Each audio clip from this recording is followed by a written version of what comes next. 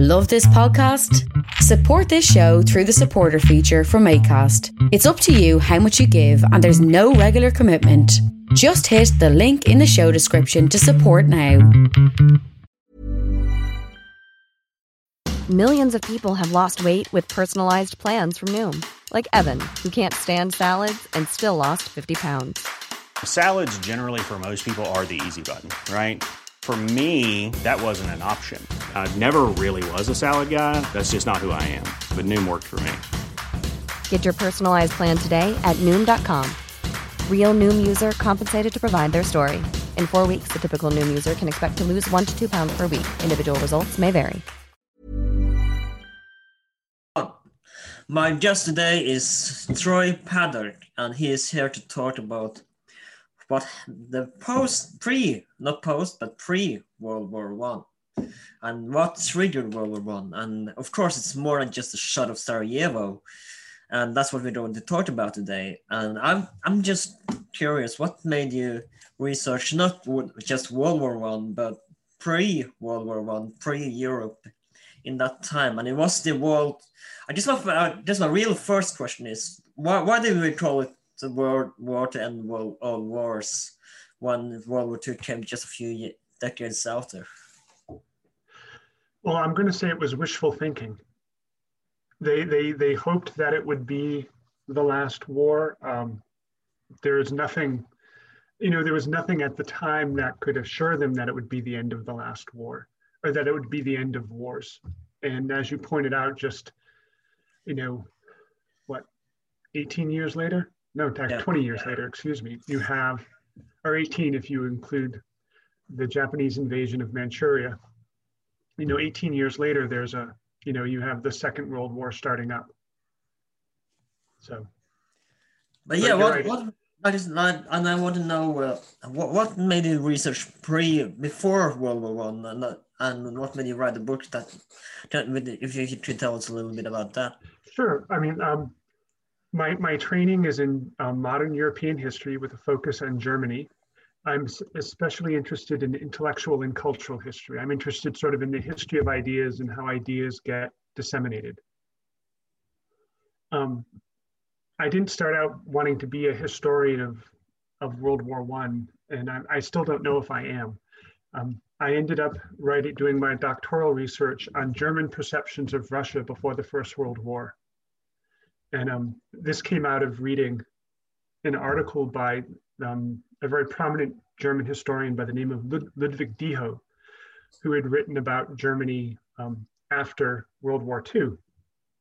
And he had a line in one of his essays where he said, before the First World War, Germany didn't take Russia seriously as a threat. And that just struck me as wrong. And so I ended up doing more research. It was a seminar paper when I was in graduate school, and I liked it enough and found it interesting enough that it became my doctoral thesis. And I eventually was able to turn that into a book. And part of what that did was look at the origins of anti-Russian propaganda in World War One. Yeah. And so that's how I became interested in World War One. Right. And especially in propaganda. What can you tell me a little bit about the general historiographical conscious, if you will? Sure. And what happened and how I, got onto this book was that a colleague of mine asked me to give a talk in January of 2014, sort of commemorating the centennial of the war. And this gave me an opportunity to revisit some of the newer works. And as I explored this, I realized that I thought the general story needed to be refined. The general view of the historiography of the First World War is pretty simple.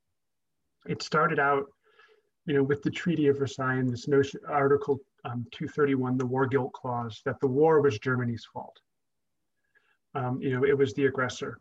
You had then some people, even already in the 1920s, saying, no, it really wasn't Germany's fault. Everyone bears some blame, but Germany most of it. Then there's an interruption because of World War II. And after World War II, most people are still really interested in the Nazis. And you had a German historian by the name of Fritz Fischer wrote a couple of books that were really provocative because while they're about Germany in the First World War, they're ultimately in part also an explanation for why the Nazis come to power. Yeah, and I think there's something psychological about it too, right? Where how did such a hateful group become worldly in power? And I think that's what's so fascinating about it. Like how people saw them, I guess. Wow. Yeah, but so from the 1960s onward, really up through at least through the 1980s, Fischer and his students sort of dominated the discussion about the origins of the First World War as being really a war of German aggression. And you've had some dissenting voices, and probably the most famous recent one is Christopher Clark, who wrote that book Sleepwalkers, which was widely successful both academically and commercially. And he uses sort of a metaphor of sleepwalking and says, Germany may deserve slightly more of the blame, but it's everybody sort of sleepwalking into the war. And it's an interesting thesis, but I don't think he goes far enough. And what happened is I was doing research for that talk that I mentioned. I came across the work of three different historians. One was a German military historian. He's an American, but did German military history by the name of Terence Zuber. He was a really interesting man. He was a retired army officer who ended up doing his PhD research in Germany. Yeah. And he wrote a book called Inventing the Schlieffen Plan. And he had the very sort of unprovocative thesis that there was no such thing as the Schlieffen Plan. And that caused quite a kerfluffle in academic circles. And I'll talk a little bit more about that later. But if he's right, and I think fundamentally he is, you need to rethink German war planning and what it meant. The second book was by an American who's a historian of Russia by the name of Sean McMeekin, who wrote a book called The Russian Origins of the First World War. And he basically makes the argument there that World War I happened because Russia wanted it. Yeah. And then last but not least, you have a German historian of French history by the name of Stefan Schmidt, who writes about France's conduct during the July crisis. Which we, of course, we'll talk more about later as well. Yes. And, it seemed to me is that these three people, when you put them together, are very interesting. Lots and lots of people have written about the First World War and its causes. And if you sort of think of it as a map, every time somebody wrote something, you sort of figure out where they fit on the map and you put them there. And when you do that with these three people, not too much happens. But it occurred to me that these three people, if you put the implications of their work together, you fundamentally need to redraw the map. You need a brand new map for this. And this is what my book actually tries to do, is say, this is probably what the map should look like. And we need to do more research to flesh out this map a little more fully. Because I'm going to make the argument that you can't give Germany the lion's share of the blame for the war. They made plenty of mistakes, but you cannot call World War I a war of German aggression. Because if you look at what happened in Europe in the summer of 1914, the question of why World War I is really two questions. One is, why did Austria-Hungary feel the need to attack Serbia? And then the second question is, why did that attack of Serbia turn into World War I instead of just a third Balkan War? Because the previous 2 years you had fighting on the Balkan Peninsula, and those didn't turn into world wars. Yeah. Why did this one? Yeah, and of course can you talk a little bit about the France after the Franco?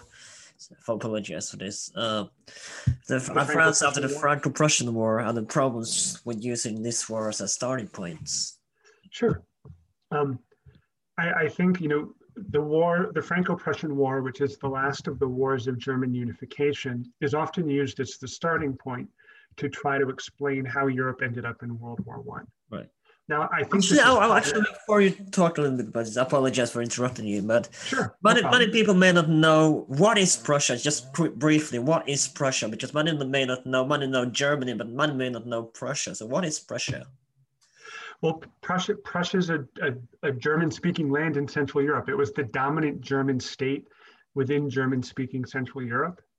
And that's the land of Frederick the Great and sort of the Hohenzollern monarchy. Right. And they, in the 19th century, you had the rise of Prussia, and they are challenging the Habsburg monarchy as sort of the dominant German power in Central Europe. And ultimately, with the first, you have the Austro-Prussian War in 1866, and that there's actually a war with Denmark before, where you have Prussia and Austria against Denmark. We all know how aggressive the Danes are. But you have a war against Denmark to liberate the provinces of Schleswig and Holstein from Danish rule, because they were technically Danish possessions before then. Then Prussia and Austria get into a war ostensibly over the administration of Schleswig-Holstein. Prussia defeats Austria, and it has established itself as the dominant power in German-speaking Central Europe. The speed with which it defeated Austria shocked virtually everybody and left Napoleon III, who was the Emperor of France, with egg on his face, because a strong new neighbor and potential threat was there. And Napoleon is sort of baited into a war by Bismarck. And that's the Franco-Prussian War, which again, the Germans win rather quickly and rather decisively. And that results in the unification of all the German-speaking states into one German empire. Was this when the French military kind of was starting to look at as a joke, if you will? I don't know I don't honestly think the French military was looked upon as a joke, but certainly the pride that it had been resting on since the time of Napoleon needed to be reconsidered. Yeah. It was clear that Prussia was the dominant land force, and now Germany was the dominant land force. But what happens in the historiography is you have the creation of this new state that sort of fundamentally upsets the balance of power. And if you look at it that way, then if Germany has upset the balance of power, then it's only a matter of time before there's a war. The argument that I would have against that is, from my perspective, you have the same balance of power with Prussia becoming Germany. It's a stronger force, no doubt, but it's still essentially the same force. Right. You didn't have to have an upset in the balance. Wasn't Germany at the time the cultural capital of the world? Of Europe, at least? No, not yet. I would say, in the 1870s, it's still probably Paris, unless you want to say it's London. Right. Germany is certainly, by the end of the 19th century, Germany is a leading power in everything, especially in industry and in education and in science. I don't know if it's ever considered the cultural capital of the world, or even of Europe. It was very cultural, I think. I don't think I read it in your book that it was very cultural. I mean, it's a very cultural nation, but I think it's always viewed a step below London or Paris in terms of culture. So, what caused the end of the Bismarck system? The fact was that Bismarck created a very complicated system that only somebody as talented as Bismarck could handle. And when what was the Bismarck system? Well, Bismarck's goal after German unification was, he had two main goals. One was to keep France diplomatically isolated, because he understood that the French were unhappy about losing the Alsace-Lorraine. Of course, the Germans would say they reacquired the Alsace-Lorraine, that Louis XIV had stolen them a couple of centuries earlier, but that's a different argument. But that the French would want to reacquire the Alsace-Lorraine, but then the goal on the east was to make sure that the Austrian Empire, or excuse me, the Austro-Hungarian Empire now, and the Russian Empire did not come to blows. And so that was, the impetus behind the Three Emperors League. That was also the impetus behind the Reinsurance Treaty. Those were all designed to keep Russia and Austria from fighting each other. And the way he was able to do that was by promising that if either one attacked the other, Germany would not support them. So for example, Germany promised Russia that if Austria attacked Russia, Germany wasn't going to support Austria. Austria is never going to attack Russia by itself. Right. So, and similarly, if Russia attacks Austria, Germany is going to defend Austria. And so Russia would prefer to avoid that. So Bismarck's system, more or less works. When he is forced out, William II, who is, to put it kind, impetuous, decides to let the Reinsurance Treaty lapse, which means there's no longer a treaty between Germany and Russia. This gives France an opportunity that it takes almost immediately. And you have the development of the Franco-Russian Entente. And this Entente is extraordinarily important because it gives France an ally that it needs. One of the things, and this I think is really one of the important aspects about Stefan Schmidt's book that doesn't get enough attention, is that French foreign policy was such that France could not achieve its foreign policy goals by itself. It needed allies. And so the important ally that it needed more than anything was Russia. Yeah. And so you have the Franco-Russian alliance. And this begins from the German perspective, the beginning of what they'll call the Einkreisung, the encirclement. But considering that France tried to invade Russia a few hundred years before, did Russia see lightly on this, or how did they feel about after it's well known that Napoleon tried to invade Moscow when he was at his so how did not Russia feel on the Russia-France alliance? Keep in mind that's now 80 years earlier, 90 years earlier. So it was long enough ago that, had they forgotten, of course not. But one of the things that France brought to the table that Russia was interested in was money, because France could provide loans to help finance Russian industrialization. Right. And this, this is, in Russia's interest. And so what you also see with this Franco-Russian alliance is you now have Europe's peace had in large part been kept by what was called the concert system. After the Congress of Vienna, you had the five great powers. You had England, France, Prussia, which is now Germany, Austria, and Russia. And the peace was more or less kept by a consensus among those powers.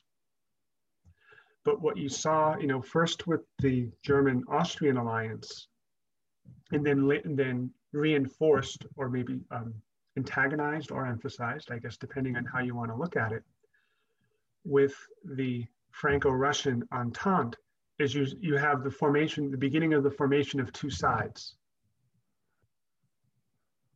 Yeah. And it's now these two sides sort of looking at each other. And when England first has an alliance with France. In 1904, they're able to iron out their colonial differences and form an entente. And then France is able to help England negotiate an entente with Russia, which was extraordinarily important for England, for reasons we can get to in a moment. You now have, the triple entente on one side. On the other side, Italy has joined, and there's a triple alliance, but Italy is always sort of a little brother in this. They're never really addressed or considered as equals by the German and Austrian. Italy are just become a united country, right? They haven't been a united country for long at this point either. No, just less than 20 years longer than Germany. Italy had been united. So, with the France and Britain alliance, was this the end of Britain's isolation? No, Britain's isolation actually started a little earlier. Their first formal alliance was with Japan. The reason Britain enters an alliance, I would argue, and British diplomatic historians have made this argument, is that the British Empire had really expanded and extended as far as it possibly could. And it was having difficulty maintaining control over what it had. And one thing, the Boer War really showed the limits of British imperial power. And so what the British started looking for were allies who could help maintain the integrity of the British Empire. And this is what Japan could do. Japan and Britain had no competing imperial interests. And Japan's growing imperial interest in East Asia, or from the British perspective, in the Far East, would actually play to Britain's favor because it would draw some of Russia's attention. Because Britain and Russia had antagonisms in Asia and in South Asia, especially, north of India, in what's now sort of India and Pakistan, in that region, and then also in Persia. And so anything that could divert Russia's attention from Persia was a good thing. And ultimately, Britain's alliance with Russia is designed to help alleviate pressure on the British Empire in India. Right. And of course, everyone knows that Ottoman Empire at this point was the sick man of Europe. But you also write, and I didn't know this, that Austria-Hungary was looked at as the sick man of Europe. Why was this, and why do you count them as the sick man, call them the sick man of Europe as well? Well, I suggest, and I'm certainly not the first person to do this, that Austria, if the Ottoman Empire, you're right, was the sick man of Europe. But if there was a second sick man after that, it was probably the Habsburg Empire, in part because the movement of nationalism, which was sweeping Europe in the 19th century, is going to hit Austria-Hungary particularly hard. And in fact, that the Austrian Empire became the Austro-Hungarian Empire is an example of just how hard, and how powerful nationalism was as a force. And so you had, not only had the Hungarians gained sort of co-equal status with Austrian Germans within the empire, but you had Romanians and Czechs, to name two, larger groups who were also very interested in trying to attain the same kind of status that Hungary had. You also had Croats who were interested in doing this as well. And so these are all internal pressures within the Austro-Hungarian Empire that made it very difficult for it to function. And it's one of the reasons why, even after the end of the Napoleonic Wars, Clemens von Metternich was, a conservative politician who was very much against nationalism, because he understood that nationalism as a movement would splinter the Austrian Empire. And that's exactly what it did. If you look at the map of Europe after World War I, Germans will talk about the land they lost, but, a country that was really devastated by it was, of course, the Austro-Hungarian Empire. Right. And it was split up along the lines of nationality, more or less. I realize there are lots of exceptions to that, but fundamentally speaking, the dissolution of the Austro-Hungarian Empire was along national lines. And this is what made the Austro-Hungarian Empire vulnerable, especially vulnerable in its southeastern corner, where it had a Southern Slavic population that actually ends up getting larger with the annexation of Bosnia-Herzegovina, which we'll talk about later, I suspect. And this makes the empire vulnerable. But if I remember correctly, they bordered in Germany, right? So how was the German-Austrian relations like? They were largely positive. I mean, they get along fairly well. I think after German unification, one of the good things that Bismarck did was after the Austro-Prussian War, the peace terms were very lenient towards Austria. So there wasn't the same kind of enmity towards Germany from Austria, or towards Prussia from Austria, that you would have later from the French towards the United Germany. I think as we get closer to what will become World War I, there's more and more tension, in part because Germany is just exploding economically. It is, by the first decade of the 20th century, Germany is the leading industrial power in Europe. It has surpassed Great Britain, and in some instances it leads the world. In other instances, it's number 2 behind the United States. So it is an economic dynamo. Its universities are arguably the envy of the world. It's a leader in science. Its military is vastly superior to the Austrian military. And so I think there's probably a little bit of resentment on the part of the Austrians, thinking that their German cousins are a tad arrogant, and they were. But it's also known that Hitler wanted a united Germany and Austria. But was there people that wanted this back then as well, for back as pre World War I, or was it just something that Hitler wanted? It wasn't really a question. It was a question in 1848. When you had the revolutions in 1848 and you had the Frankfurt Assembly, and part of the question was were you going to have a Kleindeutsch solution or a Großdeutsch solution? A Großdeutsch solution meant a united Germany of all of the German-speaking lands under the leadership of the Habsburgs. A Kleindeutsch solution would be a union of all of the German lands, excluding Austria, under the leadership of Prussia. And if the Habsburg Empire had been willing to renounce its non-German lands, it's really feasible that you could have had an Austrian-German emperor in 1848, 1849. And I'm sure this will come as a tremendous surprise to you, but the Austrian emperor was not interested in giving up territory.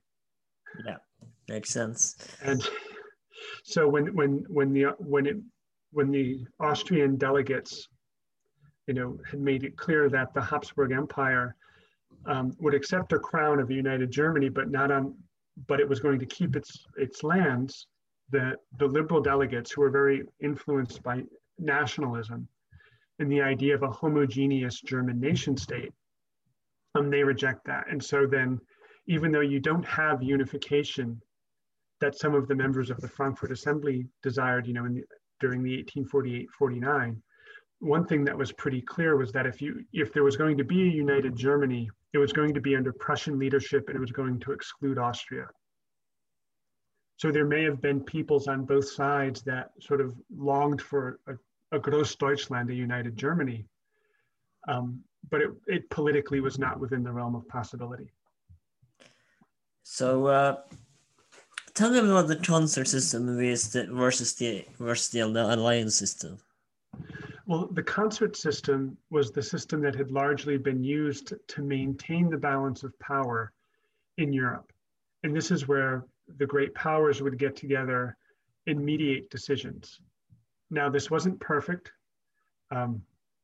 Certainly, the Crimean War is really the first big breakdown of the concert system, and you have members of that system fighting, supporting opposite sides. But it still manages to largely stay in effect. Even, you have the Russo-Turkish War in 1878 that, in some ways marks a comeback for the concert system, because you have the great powers coming to the Congress of Berlin and forcing Russia to give up much of what it won during that war at the expense of the Ottoman Empire. Right. And the concert system works really, I would argue, all the way until the First Balkan War. Edward Gray's London Conference of 1912 is really, I think, the last successful example of the concert system in work. And this is where you have all of the great powers coming together and negotiating together, and everyone gives up something in order for the greater good, which is, peace in Europe as a whole. What you have with the alliance system is you now have sides. And the difficulty with this is it was harder to compromise with two sides. Yeah, makes sense. Because it starts to be viewed as a zero-sum game. Anything that helps the Entente is going to hurt the alliance. Anything that helps the alliance is going to hurt the Entente. And one of the paramount issues, and you see this very starkly during the summer of 1914, is the refusal of France and Russia for there to be even an appearance that the Entente, that there was any light separating the views of the members of the Entente. Right. So compromise becomes much more difficult. Right. And what was the first and second Moroccan crisis? What does that have to do with triggering of the First World War? Well, it has a couple of things. But both Moroccan crises are crises. What they have in common are a few things. One is the French start them. It's usually French action that is in violation of some sort of agreement that had been previously in place. That is the impetus. The second thing they have in common is that the Germans respond poorly. And what I mean by that is their diplomatic maneuvering is often quite clumsy. And the result of this is, from the German perspective, is their poor diplomatic handling of this ends up making the Franco-British Entente stronger. It had been the hopes of the German Foreign Office that if they played their cards correctly, they could make that alliance weaker, or that Entente weaker, but they failed. And so what's important about that is that it makes that alliance stronger, and Germany looks bad, on the international stage, and not bad in the sense like they wanted to start a war and the British and French prevented it, because that's not the case. Neither the British nor the French really thought Germany was interested in a war at that time. Although, there were certainly, I'm sure, parties in the public sphere who would advocate war, but the officials did not. One of the interesting things about the first Moroccan crisis is that it is in part what inspires a soon-to-be retired chief of the German General Staff, Schlieffen, to write this memorandum that will later become known as the Schlieffen Plan. Now, what the plan is, and it's I would argue, and here I am borrowing freely from Terence Zuber. These are his ideas, and I find them convincing. That the document that's laid out as a plan is not a plan.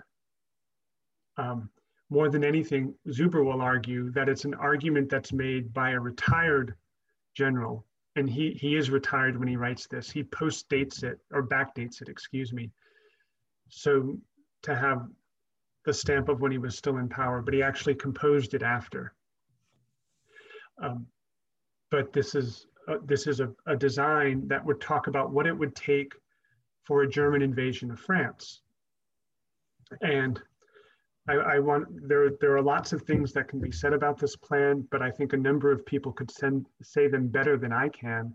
And I also think for the larger questions that we want to talk about, they're not important. But I want to make 2 points that I think are important. One is this document that Schlieffen created included a number of what are called ghost armies. That means, groups of men that were there on paper but had no physical counterpart. Meaning, literally meaning Germany did not have enough men in the military, including reserves, to execute this plan. I think that's important because I don't think any military man seriously proposes a plan that they don't have the men to execute, or that they don't have the equipment to execute. Right. That's the first thing. The second thing is that this is a plan for a one-front action. There is no Eastern Front in the so-called Schlieffen Plan. This is all what Germany is doing on its Western Front.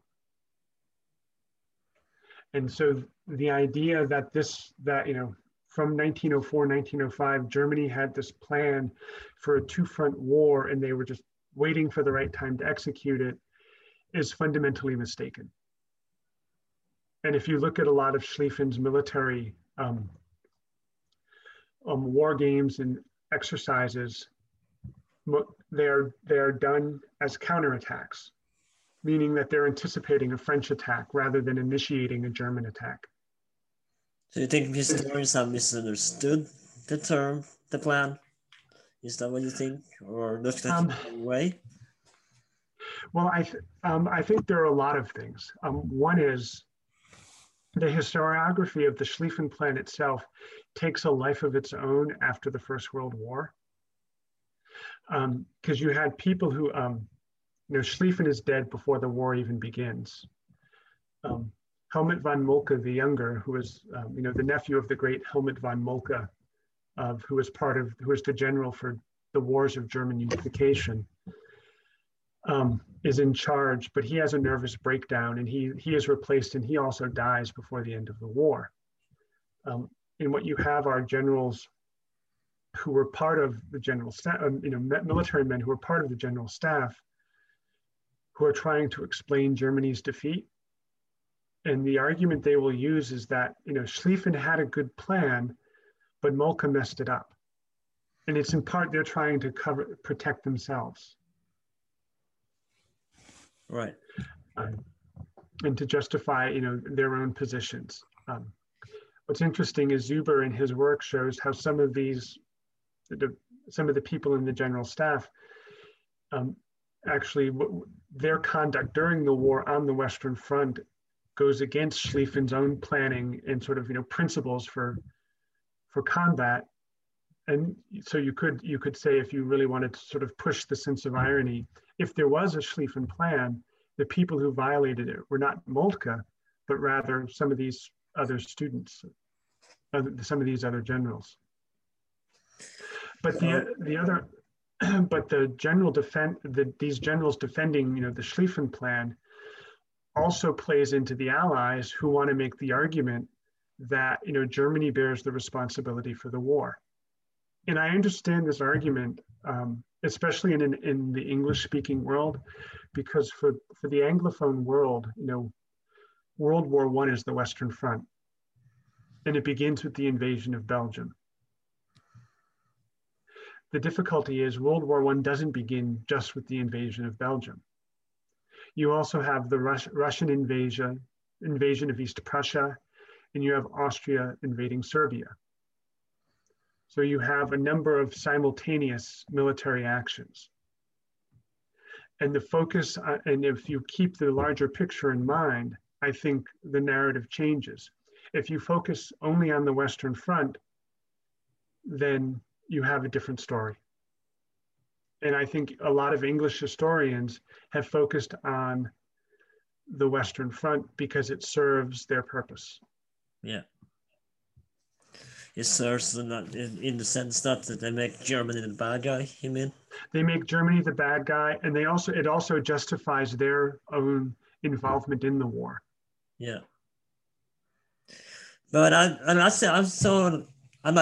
to think alternative history a little bit sometimes, and a lot of people think that if they had, was there any other way for them to go to France outside of Belgium, or was that the only way? It's not the only way, but it would have been the most efficient way, because along the French-German border there are more fortifications. Yeah. It would have been a much bloodier, drawn-out fight. So what was the 1908 annexation of Bosnia and Herzegovina? Can you tell me a little bit about this part? This is important for a number of reasons. One is that how it plays out permanently poisons Austrian-Russian relations. So that's important. But it also gets, I think, misportrayed a lot especially in the English-speaking world. And I don't know in Norway what you learned about it or how you learned about it. Unfortunately, not much. But I mentioned that the Russo-Turkish War earlier that ended with the Treaty of Berlin in 1878. This is important because one of the provisions of that treaty were that the Austrian Empire was given protectorate status over Bosnia and Herzegovina. They were still technically part of the Ottoman Empire, but Austria-Hungary had administrative control over them. And it was understood that at some point, the Habsburg Empire would be able to incorporate them into the Habsburg Empire, sort of formally annex them. So that's an important background. The Russian foreign minister, and I'm going to say his name poorly, Izvolsky, approaches Aehrenthal, who is the Austrian foreign minister, and suggests that the following deal, that Russia will recognize the Austrian annexation of Bosnia-Herzegovina, and in return, Austria will support Russia having free access through the Bosporus and Dardanelles Straits. So effectively connecting the Black Sea to the Mediterranean Sea, which was important not only for Russian trade, but much more importantly for the Russian Navy. And so Austria says, sure, we'll do this.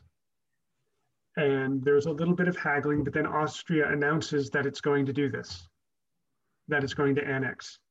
And there's this cry of outrage, especially from the Serbians. Why? Why did they want to annex? Pardon? Why? Why did they want to annex the deal?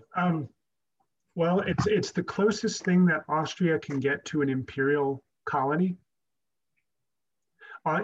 If 1908, if you're looking at a world map, Austria is the only great power that doesn't have land anywhere else.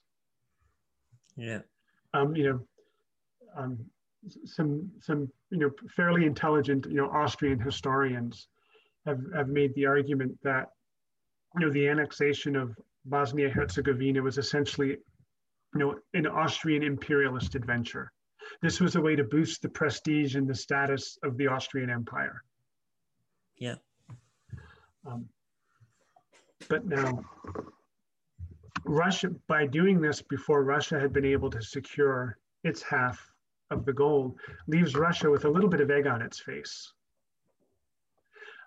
What's interesting about this, from my perspective, is that the only thing that genuinely prevented Russia from gaining its goals, which was, to access through the Turkish Straits, was England.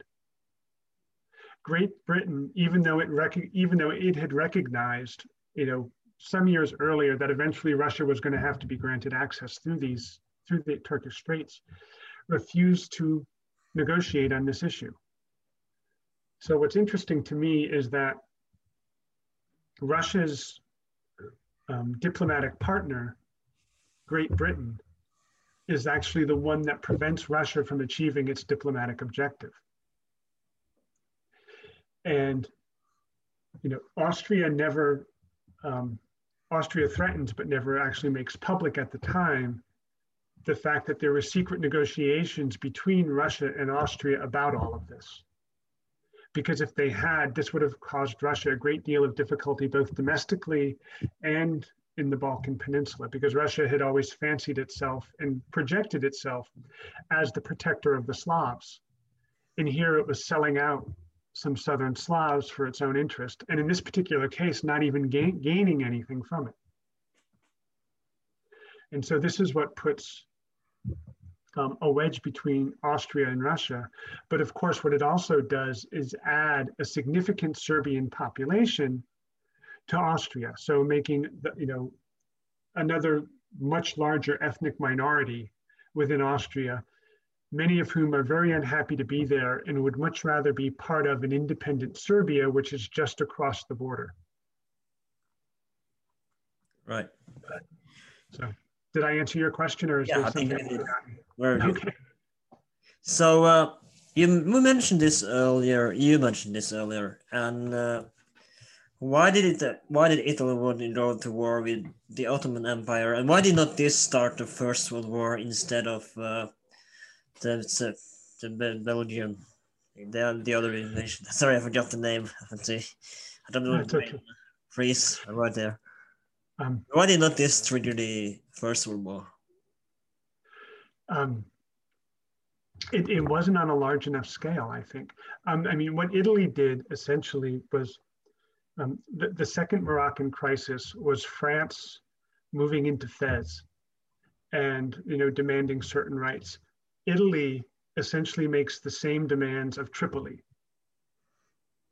Right. And when the Ottoman Empire refuses to accede to those demands, Italy declares war. And this war goes fairly quickly in Italy's favor. But what this war also does, and this is important, is it gives the Southern Slavic states, and actually more than just the Southern Slavic, the Balkan states, which had formed their own alliance, the Balkan League. Yeah. This war with the Ottoman Empire also gives them an opportunity to declare war on the Ottoman Empire. Well, this triggered the Balkan War. Yeah, and this triggers the First Balkan War. So you have the First Balkan War helps ensure that the Tripolitan War, the Italian-Ottoman War, is going to be resolved fairly quickly, and also much to the detriment of the Ottoman Empire, because it's now it's focusing much more on what's going on in the Balkan Peninsula. And here you have Edward Grey step in.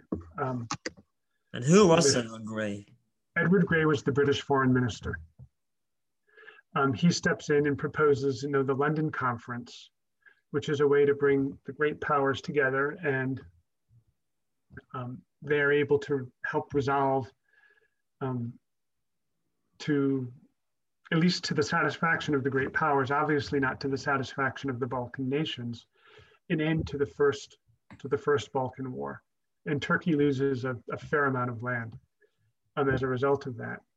However, the Balkan nations, especially Serbia and Bulgaria, were not happy with what they got out of it. And so Bulgaria immediately attacks. And now you have the Second Balkan War. And it's basically Bulgaria against everybody. The Bulgarians lose. And that war also enhances Serbia, because Serbia makes territorial gains at the expense of Bulgaria. And this also increases Serbia's appetite and ambitions. Now, Serbia is not inclined, Serbia has ambitions, but it does not have delusions. Serbia knows that it cannot declare war on the Austro-Hungarian Empire and have any hope to win. It knows it can't do that. Right. But it does hope that it can perhaps gain Russian support to protect it from further Austrian encroachments. The Ottoman Empire hopes for Russian support? No, the Serbian Empire. Oh, right. Yeah. For Russian support. Yeah. And I think that brings us to the shot in Sarajevo. As we saw, has seen there's already been some tension in Europe, some minor wars going on. So what made so I forget the guy's his name, but Archduke Franz Ferdinand was shot by Gavrilo Princip. So how did that trigger the war? Well, it doesn't necessarily have to trigger the war. It was bad planning on the part of the Austrians for him to visit Sarajevo on a national holiday. It was Vidovdan, which was commemorating the Serbian loss to the Turks somewhat. I can't do the math in my head, I'm too tired, but it's not quite, it's more than 500 years earlier. I think 400 to 500 years earlier. And so having the Habsburg heir to the throne visit Sarajevo is just sort of a reminder to the Serbs there that they're still not free, that they're still under sort of imperial control. But Princip and some others had been recruited and helped trained by Serbians, and were supplied and aided by Serbian government officials. They trained them, helped smuggle them in with weapons back over the border into Austria to carry out the assassination attempt. Now, why it becomes the First World War? I don't have a great answer for you, to be honest. I don't know if anyone has a great answer. It was just Austria used to invade. Austria thinks the only way that they can gain satisfaction is to break Serbia. They make it clear fairly early on they're not interested in annexing Serbia. The last thing they need to do is annex more Serbs into the Austrian Empire. But it's quite clear that a strong Serbia is a threat to their stability. So they need to break Serbia. They also know that they can't act alone because they're concerned, even though there's not a formal alliance between Serbia and Russia, that Russia considers itself a protector of Serbia, and there's a good chance that it would get involved. Because the other concern that the Russians would have is that if Austria gains too much power and influence in the Balkan Peninsula, they could be the ones benefiting more at the retreating and receding Ottoman Empire. And the last thing they want is the Ottoman Empire losing control over the Straits just to have Austria take over the Straits. Right. So one of the first things that Austria does is send an envoy to Germany to talk to them. And this is when you have the famous blank check issued, first by Wilhelm II, and then, agreed to also by Bethmann Hollweg, who is the German chancellor. And the blank check is essentially what it sounds like. Germany said it would support Austria no matter what it decided. Now, there are a couple of assumptions there that I think don't get talked about that merit keeping in mind. One was the assumption that Austria was going to act fairly quickly. It did not. The other assumption is that there would be more communication with Berlin from Vienna than there actually was. And there was not. So during this time, Austria's wants to plan a military action, but they can't act right away because they've learned that segments of the Austrian military are actually on harvest leave because they're peasants. They've been given release time to go back and help with the harvests on the farms. And they can't call them back because that will alert people that the Austrian army is planning a military action and they want to try to have the element of surprise. So they cancel any further leaves, but they have to wait for the people who've been granted leave to come back. And in the meantime, they're negotiating just what they're going to do. And they decide to send an ultimatum to Serbia.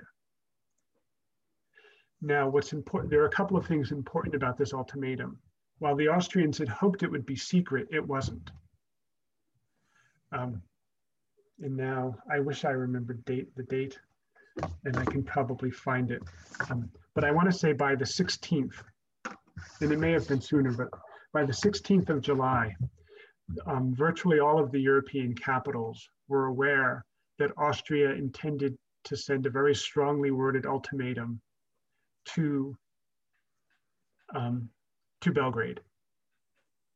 Now, this is important because this means the previously scheduled trip that Poincaré, who was then the president of France, was making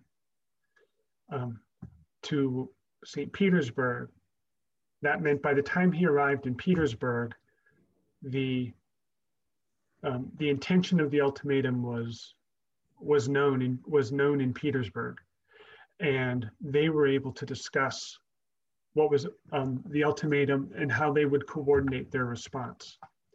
This is important because the historiography about this has largely treated France as sort of a passive actor during the July crisis. And this is why Stefan Schmidt's book about the July crisis in France is really so important, is he demonstrates really without a doubt, other people had talked about it and had acknowledged this, but he really demonstrates it. There's no doubt that French officials in Russia discussed with their Russian counterparts how they would react to the Austrian note. And their reaction was to condemn Austria and to support Belgrade. The historiography had said, well, the French didn't know about it because the note wasn't made formal, wasn't released until after the French had gotten back on their ship and were heading back. And telegraph service was intermittent. And so they didn't know what was going on while all of this was unfolding. And that's just not true. And the French and Russians were very much operating on the same page from the same playbook regarding how to handle Austria during this diplomatic crisis. And they refused to acknowledge Austrian evidence that there was Serbian support behind the assassination attempt. Right. Well, that brings us to the July crisis. And what was the July crisis? It's everything that I've been talking about since the assassination of Franz Ferdinand and his wife. The diplomatic events that occur from the end of June through the month of July. You froze right there. Are collectively referred to as the July crisis because tensions. And so, Austria has issued its ultimatum. Russia has, or even before Serbia has turned over its response to the ultimatum, which is really a diplomatic masterpiece. The Austrian response is a diplomatic masterpiece. But Russia has already begun its preparations for mobilization in secret.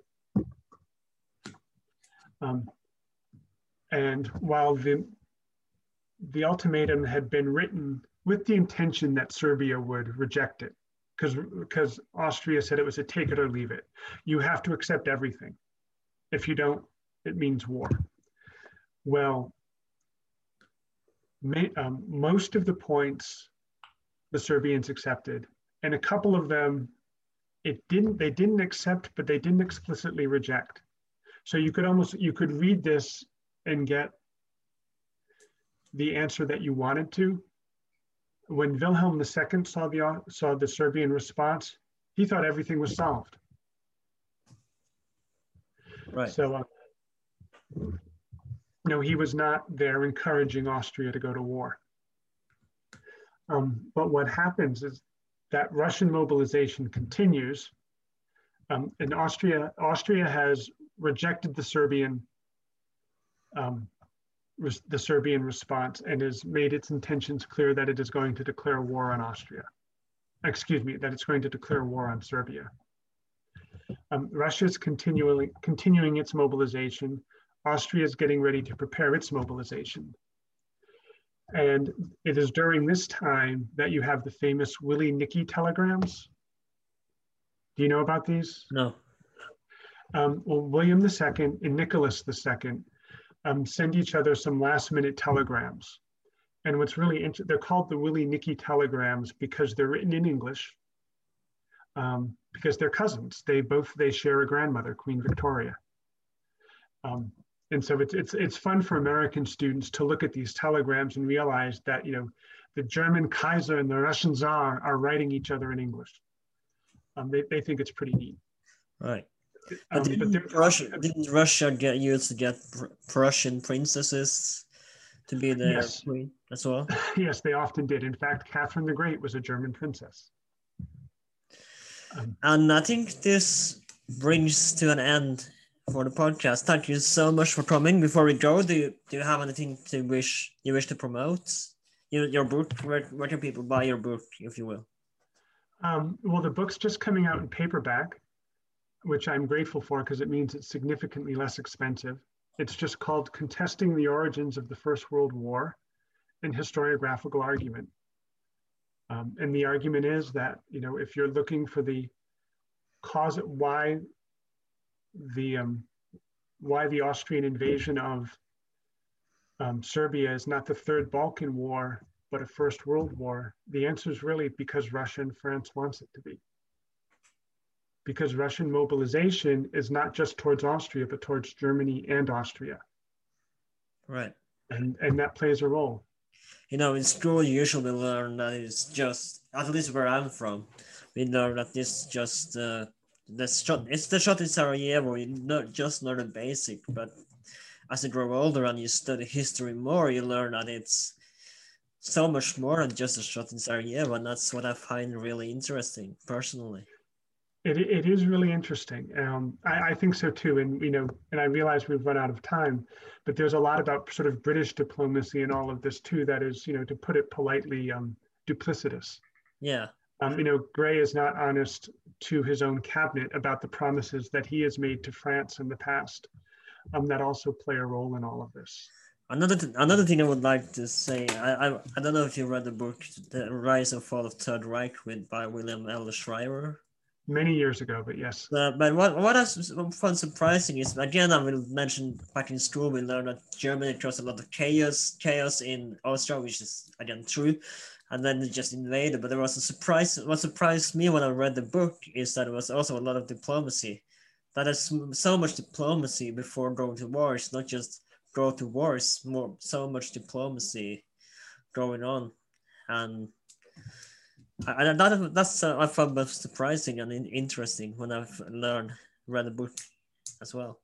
Well, think about it this way. Remember Clausewitz, the famous Prussian general, when he said that war is politics by other means. Yeah, that's essentially what you're seeing. You try to achieve things first by diplomacy because it costs less. Yeah. But if you can't achieve what you want by diplomacy, then you are sometimes achieve it by going to war. Whether or not that's right or not, of course, is an entirely different question. And of course, do you have any social media where people can find you if you wanted to put in the description, if you will? I have no social media profile. I'm on Facebook. If people want to find me there, that's fine. But I don't. I'm a lousy self-promoter. That's okay. This has been Will That Aged Well. You have heard the episode about what led up to the First World War. My guest has been Troy Paddock, and you can find us on Instagram at Well That Aged Well, Spotify, Apple Podcasts, and wherever you can find podcasts. We also are on YouTube, Well That Aged Well. Episode coming out at Tribe every Thursday. Thank you so much for listening. Please like, share, and subscribe. And I'll see you all next time. Thank you very much. Thanks for having me. Take care. No problem. Thank you for being here.